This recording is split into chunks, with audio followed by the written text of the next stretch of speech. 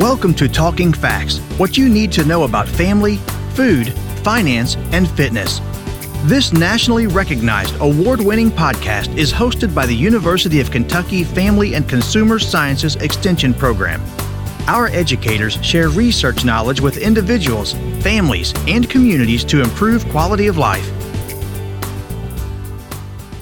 Hello, and welcome to Talking Facts. You need to know about family, food, finance, and fitness. I am your host, Mindy McCulley, Family and Consumer Sciences Extension Specialist for Instructional Support at the University of Kentucky. My guest today is Dr. Courtney Luecking, Extension Specialist for Nutrition and Health. Our topic today is going to be another fun one. Whenever Courtney's here, we always talk about really fun things. So today, we're going to talk about new twists for traditional holiday meals. So I'm excited, Courtney. Let's get started with this one. Thank you. Yes. Thank you for having me. I think it'll be a fun and timely topic because we've all had a lot of change. Spoiler alert, right? We've all had a lot of change in the last Exactly. year. And holiday celebrations usually include special people and specific foods. And if you change those foods, there's probably going to be a family mutiny. I know, right? Ooh. So for lots of reasons, though, last year, everybody changed their holiday celebrations and they looked a little bit different. And so we're just going to discuss how maybe we can carry over some of those changes and keep some of the good that came out of last year and then go ahead and maybe hold on to some of those other traditions that are really important to us as well. Well, I'll just tell you that my family's holiday celebration last year was different. By the time you put all of my stepbrothers and their families and my siblings and our families, and now we even have grandchildren, so that makes more than 40 of us when we're all together in one place. And so we couldn't all be together last year for Christmas. So we actually all just got together this year for the 4th of July, and we had Christmas in July. And that was lots and lots of fun. And I think that we're going to do that from now on. It was a whole lot less stressful to be together as a family in July. You know, we didn't have people pulling us 85 different directions, and we could be outside. And when you have that many kids around, having the ability to be outside is kind of neat and fun. So we're looking forward to having our small families all together at Christmas time, and our big family will be together in the summer. So that's kind of what we're going to do. We just twisted up that whole holiday tradition.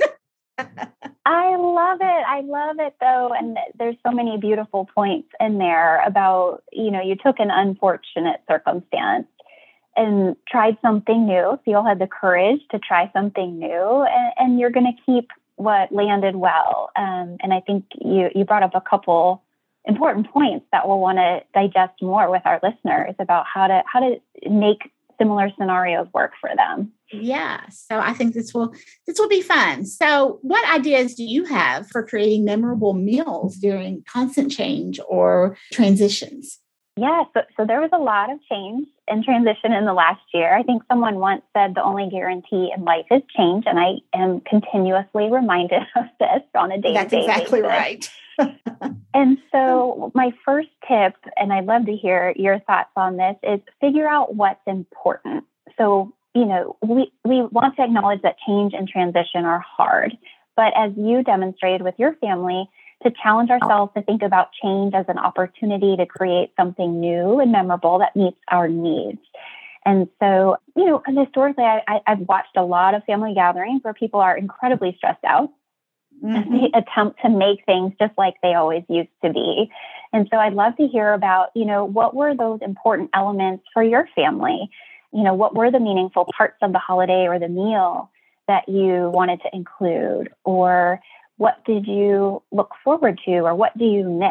Is it the people? Is it the prep leading up to it? Was it certain foods or recipes? Was it where you gather? There's a lot of questions we can ask ourselves, but once we start to narrow down what is the most important, we can build our ideas around that. Oh, and I think that's exactly right. And like I said, we weren't able to physically be together for the 2020 holidays, but we did all get together on Zoom, and we had a couple of scheduled Zoom meetings where we were all together. We met during a meal time, so we were all eating. Now we have family that are in different countries, and then also family who are in California. So everybody's time zone's different. So we might have not all been eating the same meal, but we were all eating a meal together, and that was fun. It was fun just to see each other, whether we could be together or not. It was having that conversation that went on. And I remember at one point, my dad said, because my sister had hosted the Zoom meeting, Karen, can't you do something about everybody talking all at once? And she said, well, if we're all together in the same room, I couldn't. So what difference is it on Zoom? So true, though. It seems worse on the line compared to in person. That's right. So, that was another tradition that we were able to keep, but change up a little bit to make it work for us.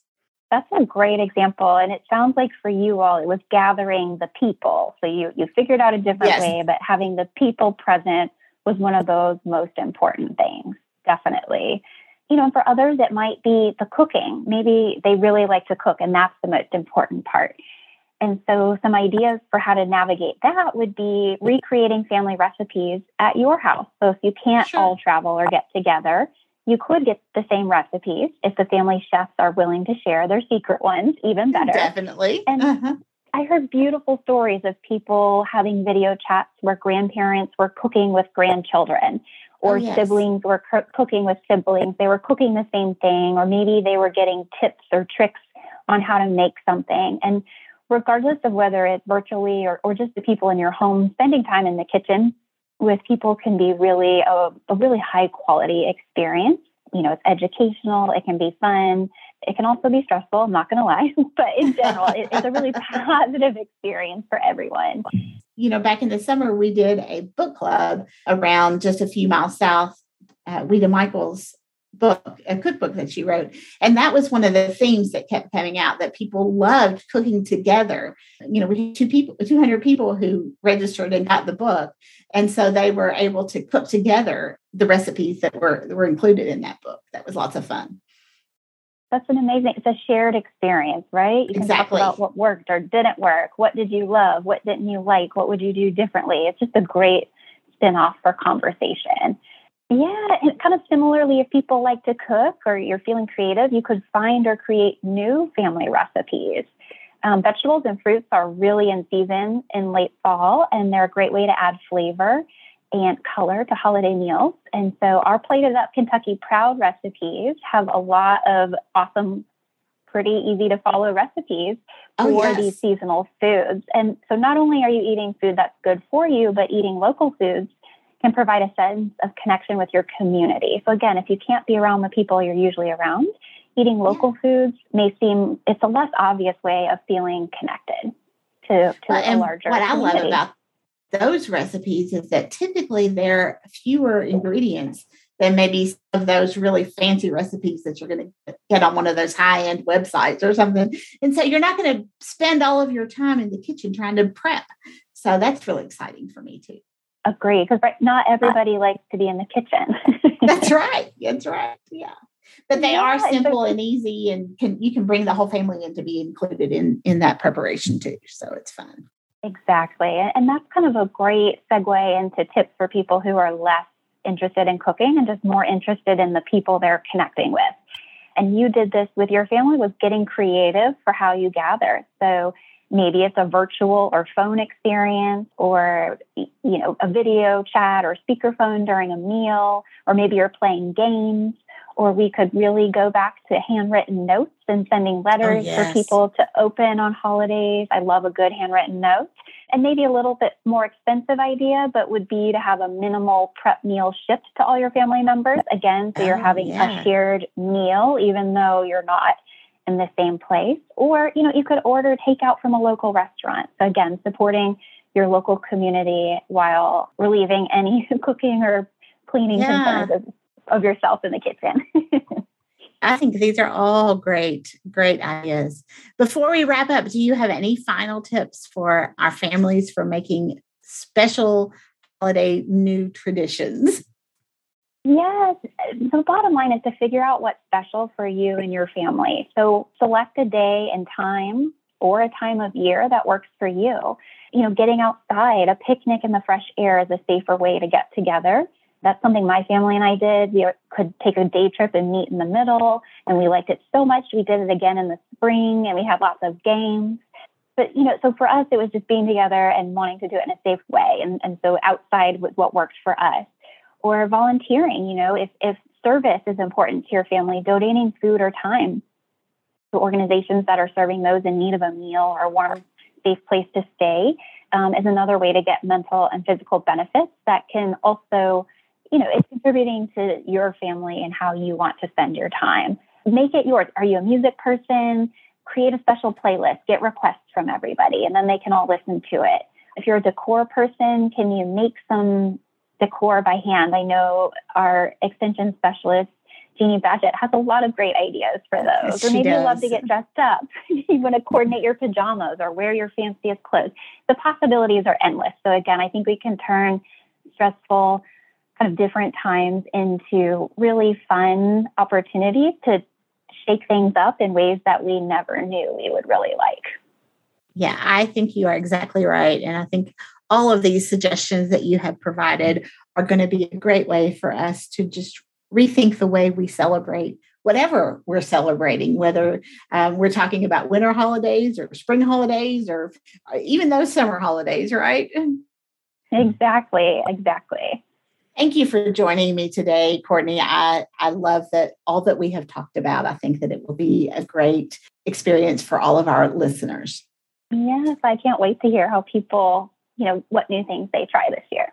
And if you are just joining us, you are listening to Talking Facts.